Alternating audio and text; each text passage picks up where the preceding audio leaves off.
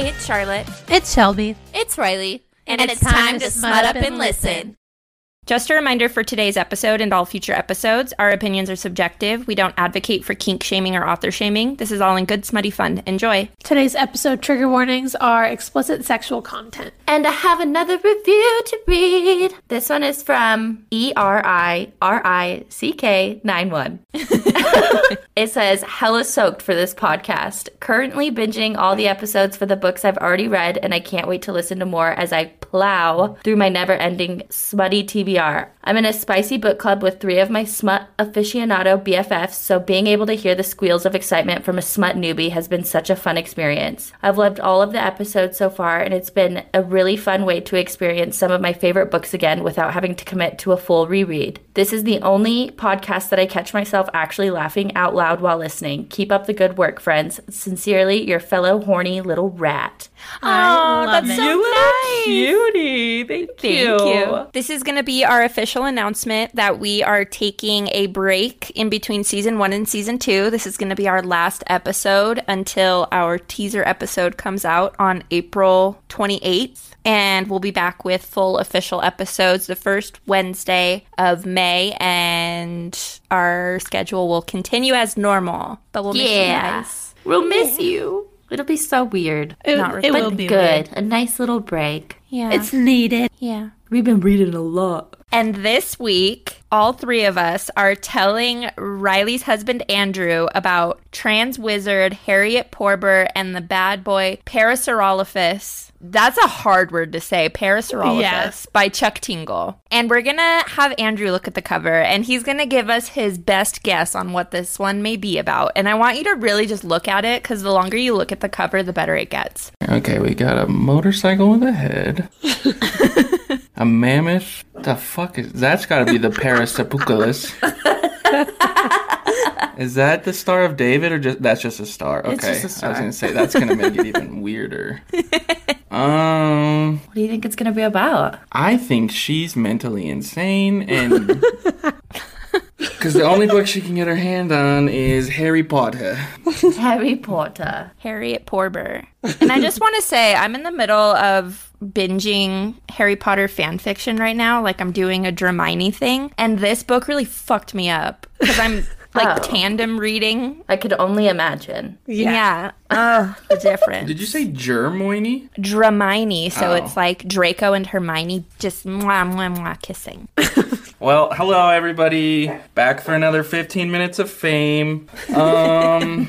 If you like how I sound or whatever, you want to hear more of me, go check out Good Critic, Bad Critic. It is a great new movie podcast with my host friend, Paramore Kyle. I meant to say... Paramore? I don't know where that came from. I was going to say a pair of hosts, but that doesn't even make any sense. I was trying to do like a virus thing. I'm losing it. Anyway, you're not going to check it out. It's fine after all of that. Horrible. Go check first it out. impression. Yeah, go. We'll plug it for him because that wasn't a very good advertisement. Nope. Yeah, if you guys like movies, and if you like You're a a movie buff. yeah, like a good cop, bad cop type of thing. Good analysis of movies too. Yeah, one of them likes the movie, one of them doesn't, right? Regardless of how we really feel. Yeah. Yeah. So it's pretty cool. And they're funny. It's a good idea. Yeah. Revolutionary, never been done before. Never ever. My quote is for Andrew this week. And my quote for you, Andrew, is, "The dinosaur is damn near comically toned. His rugged prehistoric shape, something that shouldn't exist outside of the pages of a fitness magazine or romance book cover." That doesn't do anything for me. You don't like a ruggedly prehistoric shaped dinosaur? No, I like Land Before Time style dinosaurs. Don't you So, dare. Littlefoot? Yes, Littlefoot, no abs. All right, and mine is, it's so enormous that it actually startles me, staring down this Bardic python as it sways in the fresh forest air. That just could be about Beautiful. anything. It's what you think it is. The breathtakingly handsome dinosaur stands and undoes his belt, slipping out from the last of his clothes as he climbs onto the bed with me. Breathtakingly handsome dinosaur. Yeah. Dinosaurs? Did you see the Parasaurolophus? Yeah, no, I get it now. He's a bad boy. It's not Harry Potter, it's Harriet Porber. Right, of course. Harriet.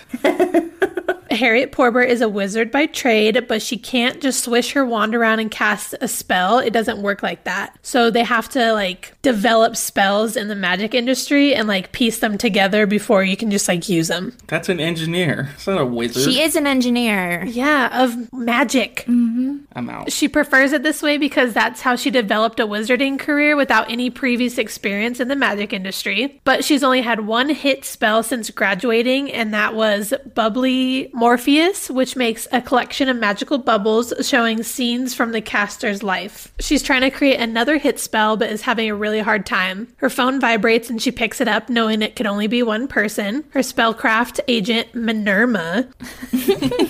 She asks if she's written anything yet, and she says no. She's outside her apartment, so Harriet buzzes her in. We learn that Minerva is a non-magic person, but loves all things magic, so that's why she became a spellcraft agent. Minerva learns that Harriet also hasn't written a word of a new spell in 3 weeks, and she doesn't want to pressure Harriet, but she's like, you gotta develop something sooner or later. You gotta hurry it up, bitch. Harriet tries not to freak out since she did write one of the most best-selling spells, but Minerva says it's not good enough. They need more than a one-hit wonder spell. She tells Harriet that she needs to get out and experience something, and maybe a change of scenery will help her write a new one. She offers her vacation home for Harriet to use, and she tells Harriet it's on Portork Island off the coast of England. And she says, okay, sounds good. She gets to the island and it's beautiful. She is on a ferry and she goes to where her car is parked, and there are a couple of motorcycles, and these are sentient motorcycles, okay? When I read this, I literally was like, did I read that right?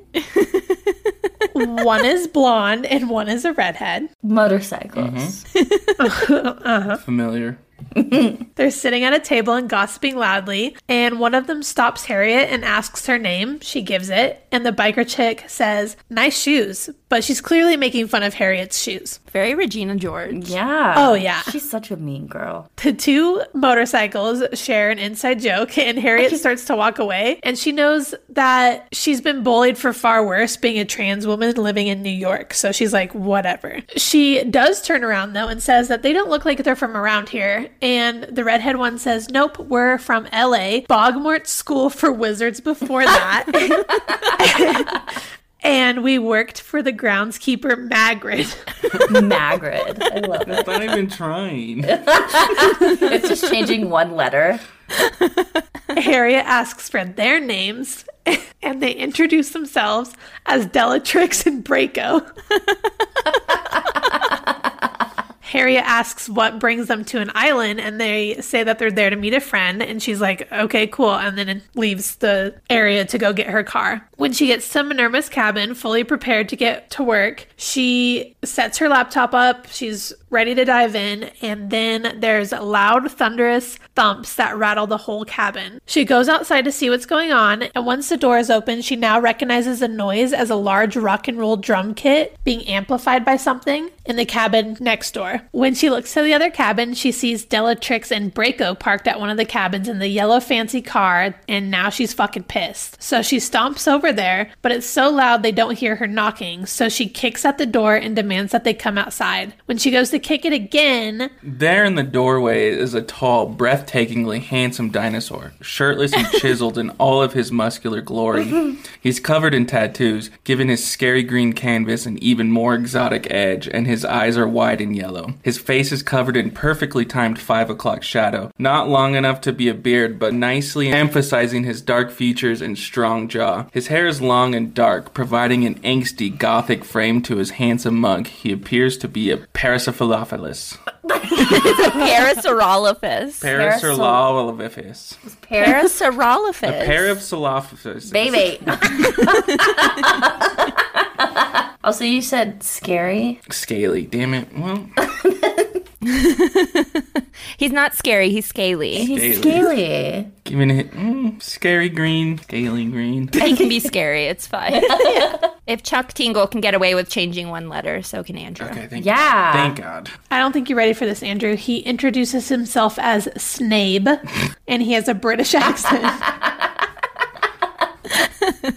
Snape. Snape.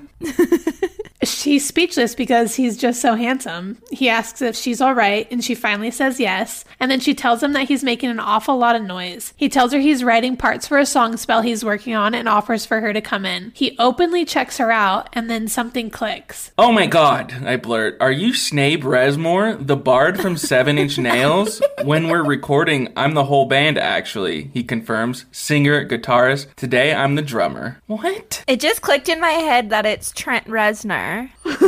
That it's what? Resmore. Okay. Resmore is because of Trent Reznor, the guy from 9-Inch Nails. Oh. Don't act like you know who that is. Yeah, okay, bitch.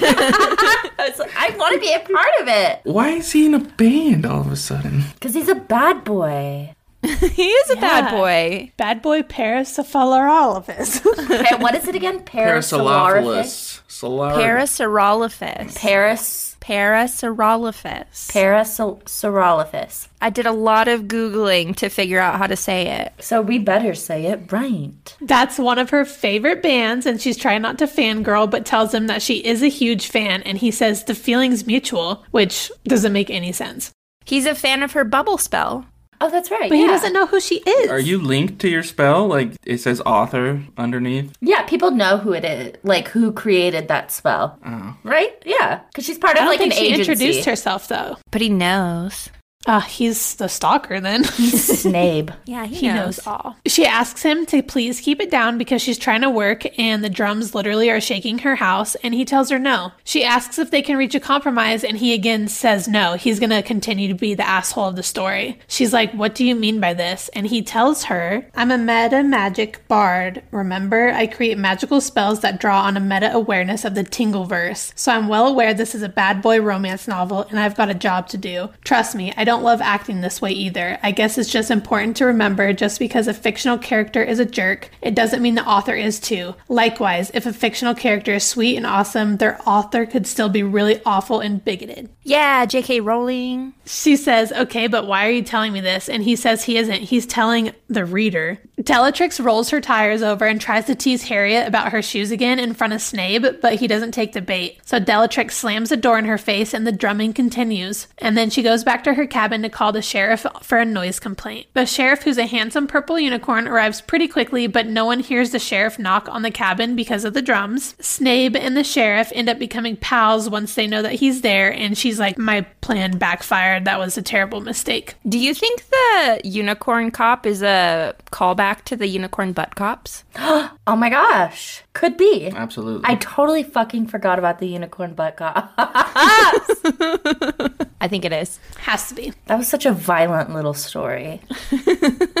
After Snape and the sheriff finish talking, the sheriff makes his way to her door and lets her know that Snape said he would be quiet now with a warning, and if they give her any more trouble to call him. Once he leaves, she tries to go back to work but can't, so she decides to get some food in town and some fresh air. She picks one of the few restaurants in town called Captain Orion's Cove, and it's a seafood place, and the waitress is really nice. The waitress is named Gobby. And they make small talk about city folk coming into town and a huge ass of a Parasaurolophus, too, that no one seems to like. But the waitress lets her know that he's actually pretty nice when you get to know him and get through the asshole vibe. She almost breaks down, saying that he tips very well, especially when he learned that her daughter is sick, but then she snaps out of it and takes Harriet's order and walks away. Harriet gets her lunch and leaves, tipping as generously as she can, and when she gets to her car, she's completely shocked. All 4 of her tires are slashed. She left her wand on her desk, so she literally has no way to fix them. She goes back to the restaurant and asks Gobby to take her information down for the auto repair guy, and if there's a taxi. There's no taxis. So she walks home and uses the time to try to do some work and think about new spells, and 2 hours into the walk, a car slows down next to her, and it's Bellatrix asking where she's headed because she shouldn't be out in such fancy shoes. Fuck you, I don't know what Bellatrix. her problem is with shoes. I think she's just jealous because she has tires. Yeah, you just have tires. I hated Bellatrix whole story. So much. Yeah. I hate her. I said give input. You can like... Oh, you want my input? Yeah. Well, I thought she was a motorcycle, not a car. She is a motorcycle. Well, I heard a car pulled up. Okay. Well, because the motorcycles are driving a car. What? Obviously. Yeah, they drive the How'd you not fancy get yellow that? car. Of course I do. I cannot picture them like driving it though. Can you guys? No. Yeah, handlebars. No, they have arms. What the fuck? Why are they a motorcycle then? Didn't you look at the cover? Yeah, but they only showed the front wheel or whatever. And then Does she have an arm? Their arms a are head. hidden. I don't think she has arms. She turns to say something to them and they speed off. The rest of her walk home is fueled by rage and she's tempted to go to the cabin and yell at them but decides against it. When she's about to go into her cabin, she hears a soft guitar playing somewhere and she snaps and it says, "That's enough with the noise. I'm going to go see what's going on." She finds Snape sitting on the dock and approaches him, grabbing the guitar from his hands and throwing it into the water. He gets up and goes to a boat and grabs another guitar from it and starts playing. She doesn't want to admit that it's actually a beautiful piece of art and it makes her anger go down a little bit. He asks if she likes the music and she nods. He gets up to press a button so he can record the soundtrack. She asks him just how rich he is and he says, "I'm pretty rich, but I didn't earn it. I was written into rich by Chuck Tingle." You can't just be a bad boy. You got to be a bad boy billionaire when you're being written about. That's true. We've never even seen a bad boy millionaire. It's always a bad boy billionaire. That's true. She tells him it must be nice, but not everyone is rich enough to buy new tires when all 4 of theirs get slashed. He seems genuinely confused by this, so she tells him that he should just go talk to Bellatrix. He jumps up asking what happened, so she tells him, and he genuinely seems sorry and that he'll talk to them, and if they did end up slashing her tires, he'll send them packing. She's really surprised by him being so nice and apologizes for throwing his guitar in the water, and he tells her that she can repay him by going on a date with him. She says, "No, thank you," and goes back to her cabin. Her phone vibration wakes her up, and it's Minerva. She didn't realize she slept in so late, and she's calling to see if Harriet made any progress on spells. Harriet tells her it's been 1 whole day, so no, she has not done anything yet, and she's been dealing with the asshole next door. Minerva automatically knows it's Snape because they grew up spending their summers there, and they were best friends back then. Oh, Minerva and Snape. Little besties. BFFs. Harriet says that he's changed and he's a total dick now. But Minerva's like, you actually might have a lot more in common than you think. He is also trans. And she admits that he asked her on a date. And Minerva says, you should go for it. They could talk spellcraft. And Harriet says, okay, maybe I'll think about it. And then they hang up. She makes her morning chocolate milk, which we learn is like booze. Everyone in this book drinks chocolate milk and they're just fucked up all the time. I know. Yeah. It's so funny. Because when I read this, she's making her morning chocolate milk in a bowl of spaghetti. And I was like, excuse me? Bitch, what Delicious. are you making? That sounds disgusting. Honestly, I think I would do that for breakfast. Chocolate milk and spaghetti. Yeah, I think I would. It's like similar to, I feel like, if you have like pizza in the morning, you know? Leftover pizza? Yeah. Let's have some spaghetti. Yeah, it's Italian. Similar. She starts her laptop up, and then there's a loud knock at the back door. It's Bellatrix, and Harriet asks what she wants, and she wants to talk, but Harriet can see that she is very drunk and tells her to just go home. Bellatrix freaks out, saying that she was here first with Snape and with him for way longer, so Harriet needs to back off of him. Harriet's like, I'm not very interested, but he did ask me on a date, and I think I'm gonna go. Bitch. She then asks if Bellatrix and Draco are both dating Snape, and this pisses Bellatrix off, saying that they aren't dating. She calls the shots with everything that has to do with Snape, and then Harriet says, okay, and shuts the door. All he's doing is writing. Nice. Nice. She gets back to work, and before she knows it, she actually has incantations that turn into spell sequences and then actual instructions. She knows it's going to be a long spell, but she thinks it's maybe the best one she's ever created. She thinks that with this new spell, Snape might actually find what he's searching for and will stop being a jerk, which reminds her to go have a word with him. So she heads to his cabin when she hears a loud crack in the trees. She goes to investigate and sees Snape chopping wood. She tells him that she's surprised he's up early since Bellatrix was out so late. He said that he went to bed early, and she tells him that he's being a real gentleman by chopping wood for them. But he's not a gentleman. He's a bad boy. Yeah, bad boy Parasaurolophus. He's like that guy on TikTok that chops wood. Yeah. Yeah. He's all right. Yeah, he's fine, I guess. Yeah, okay. He's no Parasaurolophus. Have you seen the one where he takes his belt off? Yes. Oh, she's seen them all. Okay. Yeah, that one's all right too. It's okay. He's kind of ugly, huh? Yeah. Have you guys seen the one where he jerks off on the wood? Shut What? It's his OnlyFans. I'm going to Google it. Does he have an OnlyFans? Yes. He does? You don't see the charge every month? He's... I was like, whoa, what? Harriet says not according to Minerva, he's actually supposed to be very sweet. This makes him pause and he demands how she knows Minerva, and Harriet's like, that's my spellcraft agent. They stand in silence for a moment when she finally says that she would like to talk about Wizard's Block over dinner later if he wants, and he says, okay, he'll pick her up at 7. When he picks her up in a shirt, she's very surprised because he is always shirtless.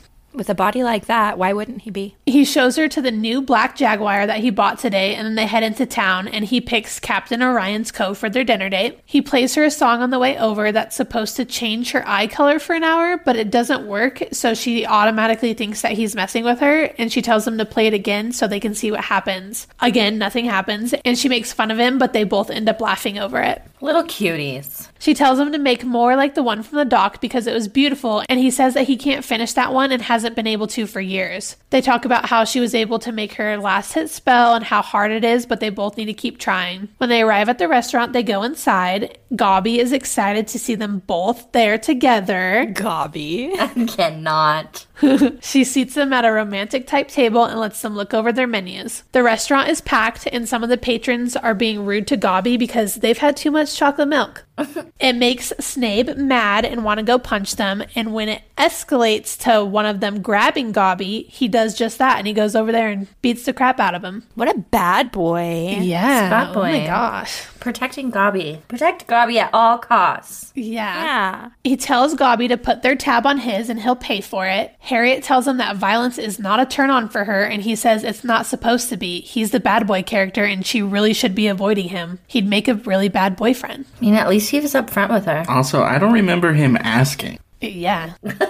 He does give a disclaimer where he's like, just so you know, if this were not a book and it were in fact real life, our relationship would never work out because I'm an asshole. Yeah. So don't date anyone like me in real life. Such a kind man. Dinosaur. I don't like him anymore. Kind dinosaur. She tells him to turn those angry feelings into art and spellcrafting, and he says it's just easier to be a bad boy. She grabs his hand and holds it, and it's electric between the two. Their food arrives, and they dig in, and he says that she doesn't seem to like him because she keeps pulling away from him. And she's like, you already have 2 girlfriends. Bellatrix and Draco? The creature says with a laugh, rolling his eyes. They're not my girlfriends. Those are my motorcycles. It's like, I ride those. That's not my girlfriend. That's my motorcycle. That is my vehicle. That is how I get from point A to point B. She says it's fine he's into it, but she's done it before and she doesn't want to be into it again. He tells her that he'll send them home tomorrow, and she says if he did that, she would consider a second date. And then suddenly, Draco is interrupting their dinner and says that they need to leave. Bellatrix is in the hospital and needs him. Fuck you. Harriet, Snape, and Draco get to the hospital and find a pale-looking Bellatrix in bed with an ice pack over a gash on her head. And Draco explains that she fell off the dock into the water and Draco had to pull her out. Dr. Abraso tells them that her skull is fine, as are her tires, brake pads, and engine, but she has a concussion and she needs to rest. Hey, your tires look great. Everything's checking out. Immaculate. Harriet is like, aren't you supposed to not sleep with a concussion? And the doctor's like, yeah, for humans, but she's a motorcycle, so it's different. She's fine. She's a vehicle. You don't know anything about vehicle medicine, so just pipe down. Shut the fuck up. Harriet can't help but realizing that the motorcycles are being awfully dramatic about what just happened, and Snape doesn't seem to notice and seems to be really concerned for both of them. Snape leans down to hug Bellatrix, and Bellatrix looks over his shoulder at Harriet, giving her a smug smile. Such a twat. She's a twat. Somebody needs to flush her coolant. Yeah. Put some sugar in her gas tank. Yeah. The doctor clears Bellatrix to go home and tells Snape to keep her warm and give her lots of oil and make sure there's air in her tires.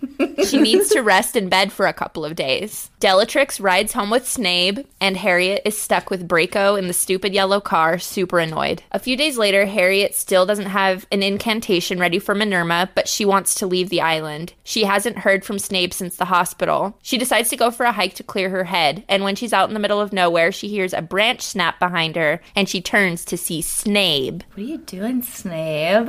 He looks looks gorgeous as ever and says that he knows that she's mad at him, but she changes the subject and asks how Bellatrix is, and Snape tells her that she's okay, but she's not doing as well as she should be, and Harriet is not even a little bit surprised. She's just milking it. Mm-hmm. He thanks her for her advice the other night about channeling frustration into spellcraft and says he's almost finished the acoustic song. He puts a flash drive in her hand and tells her it's a rough draft, and he's calling the song Moonbemus Metamalium. Beautiful. It's going to do really well on the radio. Have you guys heard that song? I can't say it, but here it is. She thanks him and asks if that's it, and suddenly the sexual tension is thick, and he says, I don't know, is it? And she asks what he's waiting for and kisses him. Her hands start to explore his sexy dinosaur body. And she asks him what she's doing, and he says, taking what you want. She peels off his shirt and takes hers off as well, setting her glasses on a tree stump, because obviously she wears glasses. She's Harriet Porber. Yeah. She pushes him to sit on a fallen tree trunk, pulling his pants down and frees his cock. Suddenly, Snape's enormous member has erupted out into my face, a dark green strap-on with a thickness unlike anything I have ever seen. It's so enormous that it actually startles me. Staring down this bardic python as it sways in the fresh forest air. Before we go any farther, this is my cock, the dinosaur informs me. Don't call it a strap-on. Don't even think of it as a strap-on. This is my dick, understood? You've got a huge cock, I reply with a smile. I open wide and take Snape's dick between my lips, bobbing my head up and down across his length, while the dinosaur above me moans loudly, his voice echoing out across the woods. What is bardic?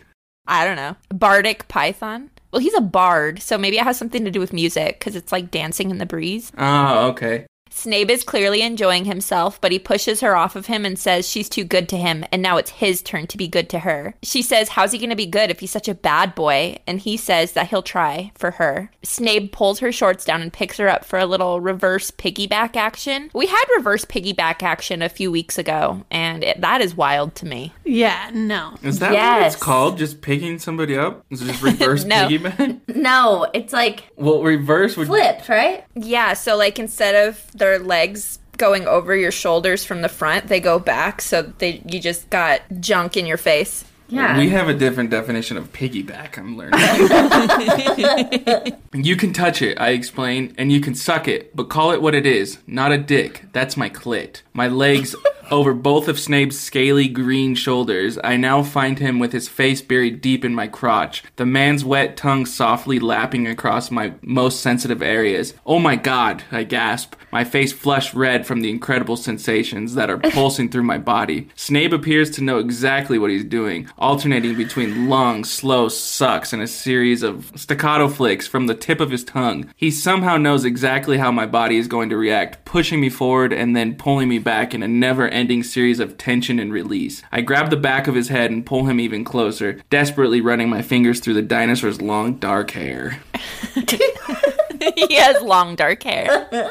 Harriet feels herself getting closer to orgasm and screams, oh my gods, as she comes down Snape's throat. He lowers her and asks if she can go longer. Sexualis secundus. Sexualis secundus, I announce proudly, waving my wand in the air. The two of us watch as my clit begins to swell again. Incredible, Snape remarks with a grin.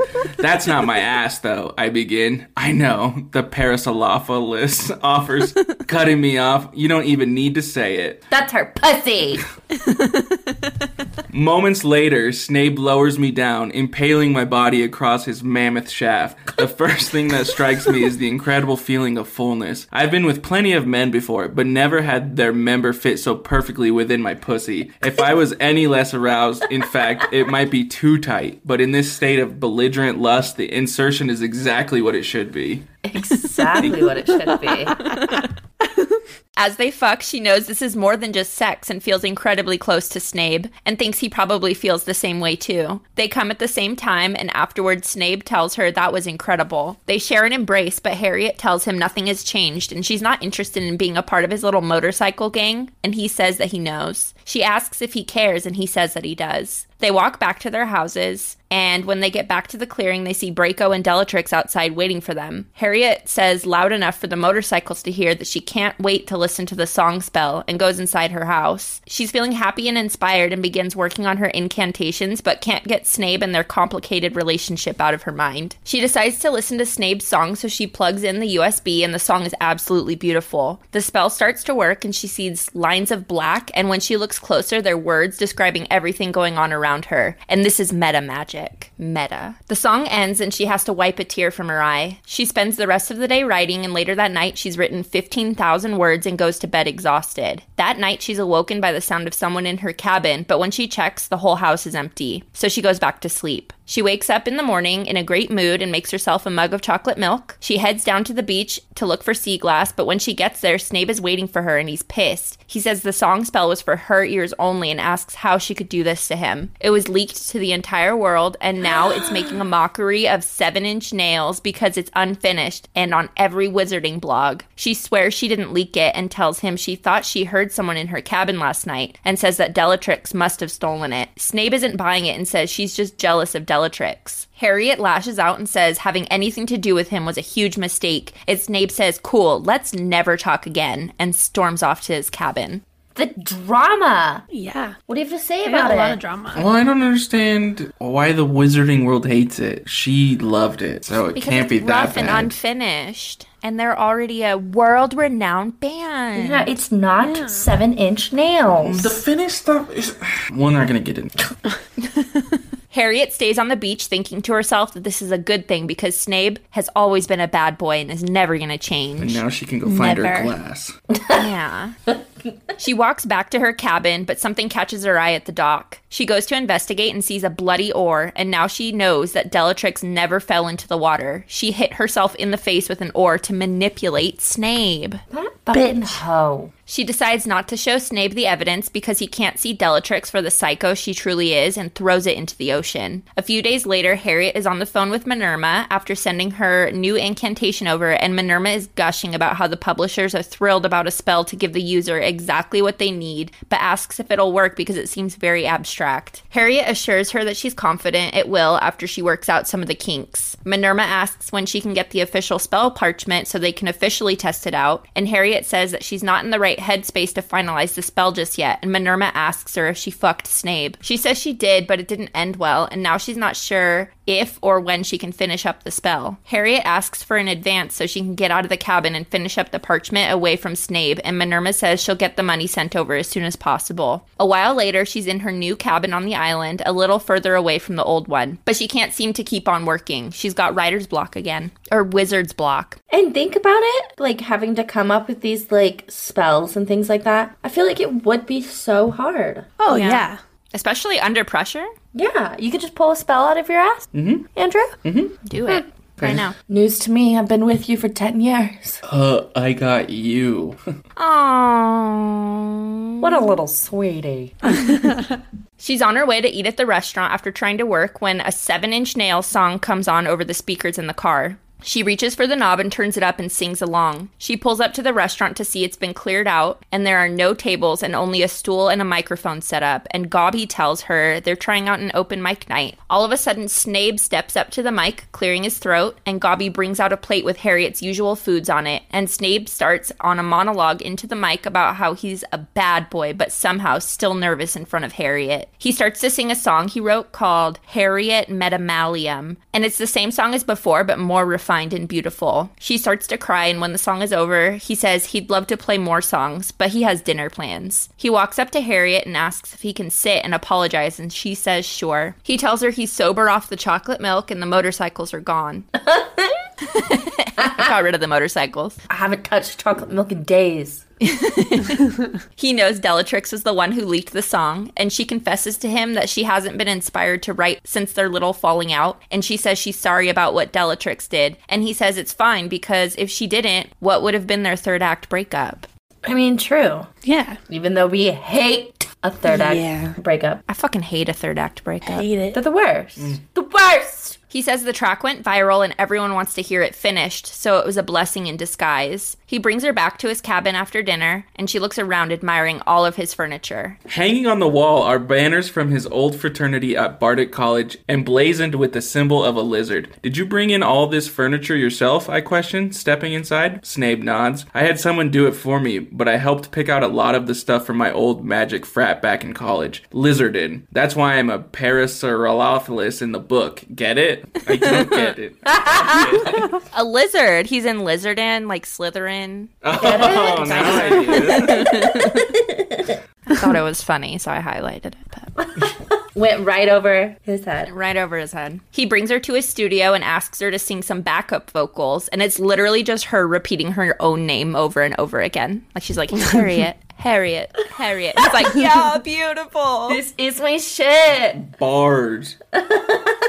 She says she's nervous, and so he strips down and says it helps to picture your audience naked. He asks if it helped, and she shakes her head, so he's like, maybe you should get naked too. She thinks they're gonna fuck, but he's serious, and they record their song. He tells her that was amazing and leans down to kiss her. Down below, I can feel Snape's cock pushing against my hip. I reach down and grip Snape's thick rod between my slender fingers. A soft gasp escapes the Parasaurolophus' lips, and he reels from my gentle touch, craving even more, but forced to be patient as I dole out the pleasure to him gradually. I start to pump my hand up and down across Snape's length. Snape begins to play with my most sensitive areas in return, gently stroking me in a series of perfectly executed movements. It's as though the man knows me better than I know myself, pacing himself with incredible accuracy. My face flushed red. I'm forced to stop stroking Snape's rod, much too focused on my own blossoming pleasure.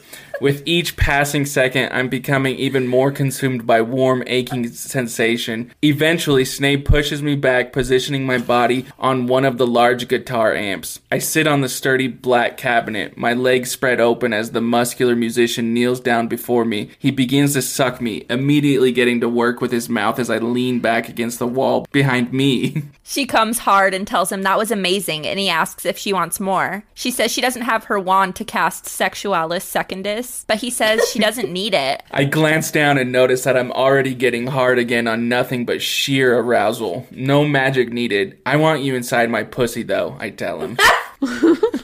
Snape flips her around and thrusts into her. Snape quickly gets to work pumping in and out of me, his Parasaurolophus mannerisms much more wild and animalistic than the encounter we had before. He's getting lost in the moment, consumed by desire as he passionately takes me from behind. Meanwhile, I'm bracing myself against the amp, gazing back over my shoulder at Snape and loving every second of it. Somehow, despite the speed of his movements, Snape still manages to hit me in just the right way, aligning his cock so that the pleasure it provides is uncontainable. It doesn't take long for me to explode with orgasm yet again, screaming out wildly as every part of my body swells with a second helping of pleasure. This time, however, Snape reaches climax along with me. He reads it so matter-of-factly. You should do audiobooks. Yeah. I'm not much of a reader, clearly. You get people all horned up. I have a terrible voice. Snape and Harriet make their relationship official and bring his studio into her cabin. They each write spells, feeling very inspired by each other, fuck all the time, and go to dinner at the restaurant often. Things go well like this for a while when one day Harriet opens the front door to find a dead, three-headed fox lying on the porch. She can't help but thinks it looks like it was hit by a car or a motorcycle. Or two. A motorcycle with arms and hair and a face. No arms, we thought. No, she has arms. But no shoes. She has arms. She drives a car. She has to have arms. She I has swear arms. you guys said there were no arms earlier. No, on the cover. Oh, of course. I was gonna say, that bitch has arms. That motorcycle has arms. Later that night, they head to the restaurant, and while Snape is driving, he realizes that the brakes have been cut and he can't stop the car. He uses a chanting spell to slow the car as much as possible, but they still crash into a tree. And it seems the passenger side airbag was disengaged, so Harriet takes the full impact. A chanting spell? Yeah, like he's like, just like, stop, slow down, stop, slow please, down, stop. slow down. Yeah. He doesn't have his wand. Snape carries her sore body back up to the cabin. They call the unicorn police, but there's nothing to be done without actual evidence. Snape calls his old woolly mammoth bodyguard to the island and makes her some dinner while she's resting in bed. She asks him if he's her boyfriend, and he says, yeah, he's her boyfriend, so now they're official. Which, like, I thought they were already official, but they make it, like, double official. Yeah. She wakes up the next morning and her and Snape share a big glass of chocolate milk, and the woolly mammoth shows up. His name is Bumbleborn. And he'll be watching Harriet while Snape goes to do a 7-Inch Nails concert in Dublin. He introduces himself to Harriet and immediately lets her know that he's gay. And she's like, that's cool.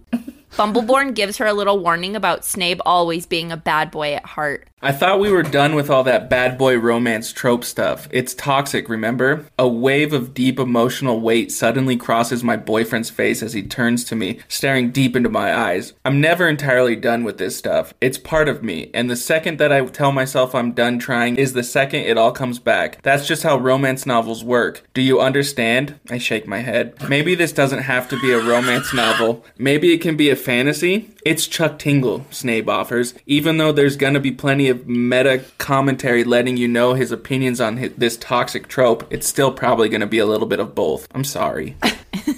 So it's just the way it is. Bumbleborn goes to secure the perimeter, and Harriet tells Snape she wishes she could be at the concert, and he tells her that once they start touring, he wants her to come on the road with him, and she excitedly agrees. It's the next day, and Harriet is already feeling so much better. So she calls Snape and tells him she wants to go to the big show. He tells her, no, you must rest. She tells him it's the big comeback and that it's her spell song. He tells her she'll get to hear that song for the rest of her life, and she's like, so you don't want me there? And he tells her, no, he does, but he's trying to be responsible and make the right choice. The old him would have said, yeah, fuck the doctor's advice, but he's a changed man. Snape tells her he's got a Wizards of the World interview and he's got to run. They end the phone call, and Harriet asks Bumbleborn if he'd like to go for a walk. He asks her if she's sure she's up for it, and she said she'd like to try. As they make their way down the hill, Bumbleborn tells her she's done a good thing getting that dinosaur to settle down, and that he didn't think it was possible. He tells her he has a really good thing buried deep underneath all that bullshit, and he just hopes it sticks. And Harriet asks him why wouldn't it stick, and Bumbleborn tells her he's just running his mouth. Snape is a good guy and to just keep an eye on him. As they are strolling down the hill, they approach the site of the big crash. Broken glass still scattered along the pavement. The tree they hit still standing. Harriet observes it and says, still standing, just like me. I don't know why, but I laughed at that part. Just like me. Just like me. Wouldn't she have seen the tree fall over when they hit it? But then it wouldn't have been like a powerful moment for her. Yeah, guess she not. needed that moment. I just thought it was so funny. She's like, just like me. Yeah, it's a fucking tree. Bumbleborn asks her if she'd like to keep walking, and she says just a bit further. Then she sees it, big black words splattered across the pavement, and the smell of motor oil. Motorcycle oil. Tonight's the night. P.S. Nice magic eyes, it reads. Bumbleborn pulls his wand from his belt, keeping an eye on their surroundings. They now know Bellatrix has been watching them. Bumbleborn tells her they're going to get the car, and they will not be staying in the cabin tonight. Try saying Bumbleborn several fucking times. As they're walking back to the cabin, Harriet pulls out her phone and calls Snape. She tells him she's coming to see him tonight, and he tells her it's fine, and they already talked about this. Harriet tells him about Bellatrix and that she knows about the eyes. She knows everything. The eyes are like Bumbleborn's security system that he set up. So she's like, I fucking know. Yes. I thought it was about like when he was trying to change her eyes earlier. I was like, cool. The eyes. All right. Well, it's about little Bumby boy. Also, I don't know about you guys, but I thought I got like a little cute vibe from him. Little Bumbleborn. Bumbleborn? Yeah. Cute little mammoth. Maybe, yeah. Snape agrees that she needs to get off the island. Bumbleborn tells them there are no flights to Dublin left, and Snape tells her Draco is taking the boat to the show and that they can ride with her, and Harriet is absolutely floored by this. She's like, Draco the motorcycle? Bellatrix's friend? Snape's ex? Why was she even going to the show in the first place? Yeah. Honestly, I'd be pissed. Yeah, when Harriet wasn't even supposed to go. Fuck you. Red flag. What are you doing with Draco? Your old motorcycle. Writing. You gonna write her? Snape tells her Draco is getting off the chocolate milk, just like him, and that she has no idea where Bellatrix is, and they were never really friends. Harriet tells him she just doesn't know how to react to this, and Snape apologizes and tells her Draco asked if she could go, and he told her to take the boat. Draco knows how to drive the boat, and he asks if Harriet knows how. She does it, and Snape asks if Bumbleborn knows how, and Bumbleborn scoffs and says, do I look like I know how to drive a boat? I grew up in Iowa. Hell no, I don't know how to drive a boat. But the motorcycle knows how to drive a boat. Yeah. Beats me. And Snape says, exactly. Harriet agrees they can ride with Draco, and Snape tells her he'll give her a call. The sun is setting as Harriet and Bumbleborn pull up to the beach, and he tells her everything is going to be okay. As they get out the car, they see Draco rolling towards them with a confused look on her face. Draco calls for Harriet and asks if she's all right. Harriet tells her not really, and Draco hugs her in a warm embrace. Draco says, so, who's this? Nodding towards Bumbleborn. And as soon as, Draco saw them, she, she just kept, peeking at Bumbleborn and being like, what the fuck is he doing here? And that's when I got red flags. Red flags, right? From Draco? Right, baby? Red flags. Or from Bumbleborn? Draco. Red flags. Yep, there it is. Red flag, everybody. Harriet tells her who he is, and Draco asks if he's just dropping her off, and Bumbleborn tells her he will not be leaving Harriet's side. Draco asks if Snape is okay with this, and Harriet tells her Snape is the one who sent him, so yeah, he's okay with it. Draco asks if she really thinks it's necessary, and that Bellatrix is just making threats and she's not really gonna hurt her. And Harriet tells her, well, actually, she already tried to kill her, and Draco seems actually taken aback by this. She tells her Bellatrix cut the brakes on Snape's car and they could have died. Again, Draco's super shocked and doesn't seem to know anything about this. Bumbleborn interjects and tells them it's time to get going. What do you think so far? Of what? The whole thing. The book. What do you think of the book? You'll get my thoughts at the end. Okay. I want to know now. Don't judge a book by the first 3/4 of it, okay?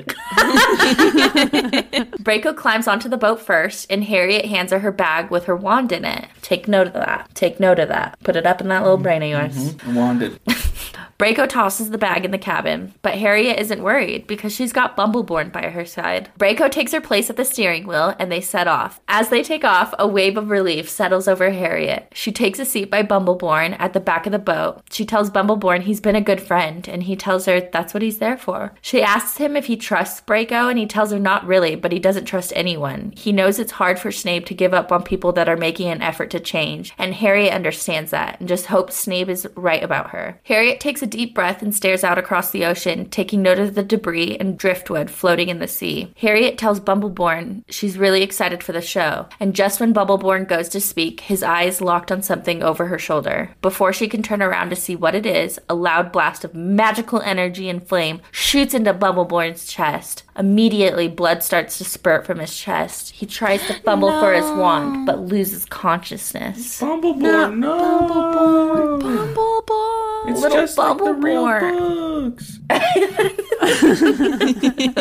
Harriet turns around to see Bellatrix with her arm outstretched, tightly holding a wand. Bellatrix looks absolutely insane. Her hair a wild mess, and makeup smeared across her face. And it says that, her makeup looks like she had been, crying repeatedly, and after every time she cried, she would, put makeup on over it. And I was like, disgusting.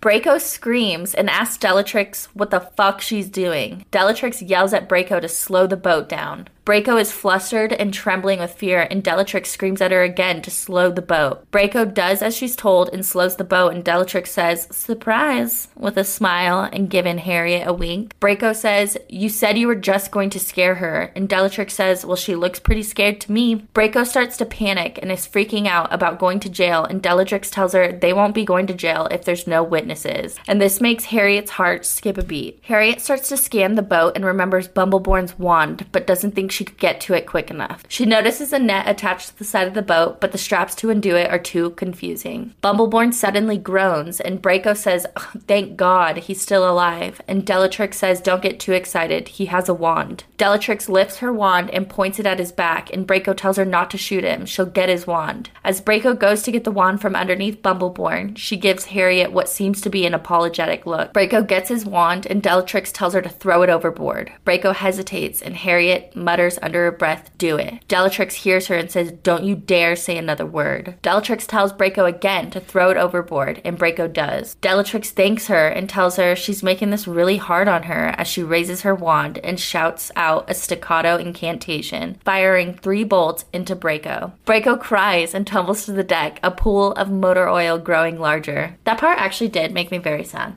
I will say. Draco had it coming.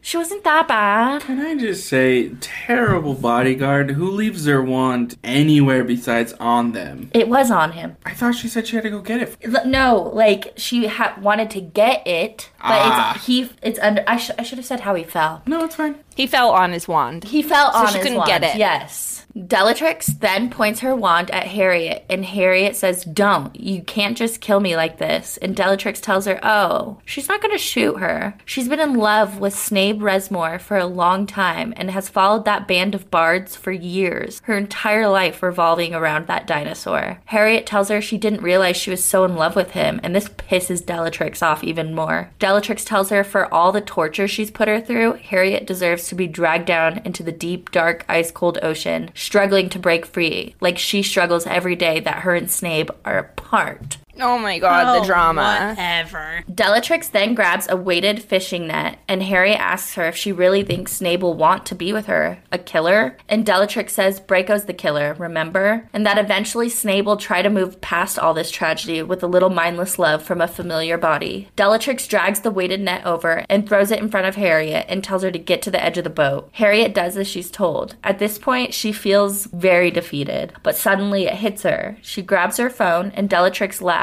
and says, "You can't call the police out here. No service." And Harriet is like, "You got me." Bellatrix tells her she should throw her phone overboard too, and Harriet says, "Okay," with a smile and hits the button. Her Bluetooth still connected. Suddenly, loud-ass music erupts through the boat. Bellatrix flinches and fires her wand in the air. This was Harriet's opportunity. She lunges at Bellatrix and a tussle ensues. Bellatrix is revving her engine loudly, which I thought was so funny. She's like, "I'm fucking mad." And she's thrashing around. Harriet stumbles backwards, her feet getting caught in the netting, taking the motorcycle with her. Bellatrix is able to get the upper hand, though, and throws the net on top of Harriet. Bellatrix pushes her farther back, and Harriet is now at the edge of the boat, with Bellatrix now bending her over the edge. Bellatrix just keeps shouting, "He's mine, he's mine." It's this moment where Harriet is like, okay, this is it. I'm going to die. And then she notices a piece of driftwood in the water. She grips the boat with one hand and reaches to grab the wood. She's able to grab it and swings it at Bellatrix's head. Bellatrix stumbles back and releases the net, but Harriet doesn't stop. She swings at her again, and motor oil spills everywhere. In her desperation to get away, Bellatrix hits the gas hard and launches herself over the edge of the boat. Bye, bitch. Harriet stands there in utter shock. The piece of wood in her hand was actually an oar, the same paddle from their beach. Could fate have allowed some inconspicuous piece of wood to finally finish the job it started? Bumbleborn groans, and Harriet tells him not to worry. They're going to get him help as the Irish Coast Guard approaches. They weren't able to make it to Dublin, so they're in a little port town called Bray. They're in the hospital, and Bumbleborn has stabilized and is healing. Snape appears in the doorway, and Harriet hurries to him and throws her arms around him. He tells her he's so sorry, and she tells him she loves him. He tells her he loves her too, and they kiss. Bumbleborn clears his throat and says, "Can't you do that somewhere else? I'm trying to sleep." Snape rushes to his side and asks if he's okay, and Bumbleborn tells him, yeah, thankfully Harriet was there to save him. And Snape says, "Draco?" Harriet shakes her head, and he asks if it was Bellatrix, and she says, "They never found her body. She sunk like a rock." Yeah, because she's a fucking motorcycle. She sunk like a motorcycle. Snape said he's glad she's okay, and Bumbleborn basically kicks them out, so they find themselves in a nice little private hospital room that they sneak into. Snape tells her again how sorry he is, and he'll do whatever he can to make it up to her, and Harriet says, "Promise?" And Snape nods and says, well, this is what... Oh my fucking god. And Snape nods and says, well, this is the end of the book, so yeah, you can trust me. And Harriet says, well, let's get started. They begin to make out, and Snape pushes Harriet to the bed. The handsome Parasaurolophus unbuttons my jeans and strips them away from my skin, exposing my bare legs to the cool air. He reaches up and takes a hold of my panties neck, slowly sliding them down as my arousal reaches its absolute peak. I am aching for his touch, craving it like nothing I've ever desired before. Fortunately, Snape doesn't make me wait long. The dinosaur grabs me with his muscular arms and pulls me over to the edge of the bed, then climbs down onto his knees before me. He looks up and smiles, then dives in hungrily. Getting that poissoir. Snape continues to suck her slowly, and Harriet tells him she needs him clothed. The breathtakingly handsome dinosaur stands and undoes his belt, slipping out from the last of his clothes as he climbs onto the bed with me. I pull my legs back, and Snape's muscular torso slips between, his enormous cock pushing up into me at just the right angle. I let out a startled whimper as Snape enters my pussy, not entirely prepared for his enormous size, but gradually growing accustomed to his girth. What begins as a slight discomfort soon evolves into a pleasant warmth, blossoming deep down in the pit of my stomach. Beautiful. Is it his other dick? I thought she already knew the size. It could be a different one. Yeah, maybe he switches them out. Yeah, that's true. Okay. You want to switch yours out? Yeah. Okay. They continue to fuck passionately as Snape tells her he loves her. Before she can respond, she reaches climax and screams, "Oh my god, it's like the 4th of July." They finish and put their clothes on as a doctor suddenly shouts from the doorway and says, "Hey, what are you doing in here?" And Snape says, "What does it look like we're doing?" And the doctor tells him to leave. I mean, it's a crime. It 100% a crime. I would never. No. In a hospital? Maybe. I don't know. Maybe. I did once. You did? With Zachariah? Yeah, when he had rhabdo. He was like in kidney failure. Oh shit, that's right. I fucking forgot about that. Yeah. And you guys fucked in the hospital bed? Just Andrew, go away. What? Take the headphone out. It's out. Take it out. It's out. It was just a little hospital bed blowy. Oh, nice. Okay. Yeah, but the curtain was closed. And his roommate was asleep. Doctor's orders. Oh, he had a roommate. Yeah. And they were roommates. What a good wife. I was just his girlfriend. But yeah, you weren't even a wife yet. 2 cc's of blowy coming up. That was me. I was the nurse. I'm here to help Sexy you. nurse. Does your dick hurt? I'll make it feel better. On a scale of 6 to 9, how bad's the pain? Some time has passed and Harriet is at Snape's show. She's on the side of the stage with the crew members and superfans. The crowd goes wild for 7-inch nails and Harriet recognizes the song. It's the track that played from her phone that fateful day on the water. Snape throws his shirt into the crowd and Minerva comes up and says he normally saves the shirt thing until song 3 or 4, doesn't he? And Harriet says, yup. Minerva has also tagged along with the 7-inch nails on tour with Harriet. Harriet is now their agency's #1 seller for the second time now. As Snape is talking to the crowd, he tells them he normally saves this song for last, but he's just too excited about it, and the crowd cheers. Snape then walks over to Harriet, offering his hand, and says, "Come on." And Harriet asks him what he's doing, and he says, "Singing your song." She takes his hand and follows him on stage. Snape offers her the stool to sit on, where he would normally sit. Snape then tells the crowd how much Harriet helped him finish his song, and that this spell song was for her. Snape sings the song directly to her, which I thought was so sweet. That is so nice. The arena momentarily disappears, and for a brief second, all of us understand how beautiful, unique, and important we really are. We realize our place as characters on a journey who are better at being ourselves than anyone else is, and the cosmic power that comes with that. We fully grasp that sometimes our bodies and our souls are perfectly matched, and sometimes they're matched in a way that's uncomfortable, but these differences speak nothing to the purity and strength of the soul itself. Beautiful. Touching. Harriet begins to tear up, and Snape walks over to her and kneels before her and says, "Harriet, will you marry me?" And she doesn't even hesitate. She says, "Yes, of course." And the crowd goes wild. The end. So, Andrew, how many red pepper emojis do you give this one? This is a 1. There's very little spice. Yeah, it wasn't what I was expecting when I picked it. No. I really thought there would be more spice. Me too. Yeah. Do you think Snape is sexy? No. You don't? I just kind of picture the Jolly Green Giant, but with, like, dinosaur features. If you That's look fair. at the cover, he's actually fucking terrifying. Yeah, he's Yeah, not I would hot. be terrified. No. He picked like the ugliest dinosaur Yeah. He did. He did. Thanks, Chuck. with the like emo hair. And also, Yeah. like, I just want to say the books that are being recommended to me on my Kindle now, it's a shame. Would you trade places with Harriet? No, life, well, her job seems too stressful. You don't want to fight a motorcycle?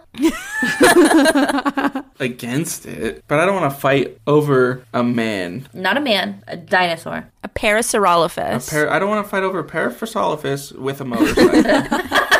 That's fair. That is fair. I got priorities. All right, well, if you liked this episode, make sure you rate, review, and subscribe. Follow us on Instagram and Facebook at Smut Up and Listen Podcast and on TikTok at Smut Up and Listen. Tell your friends, but not your mom. And we'll see you later, you horny little rats.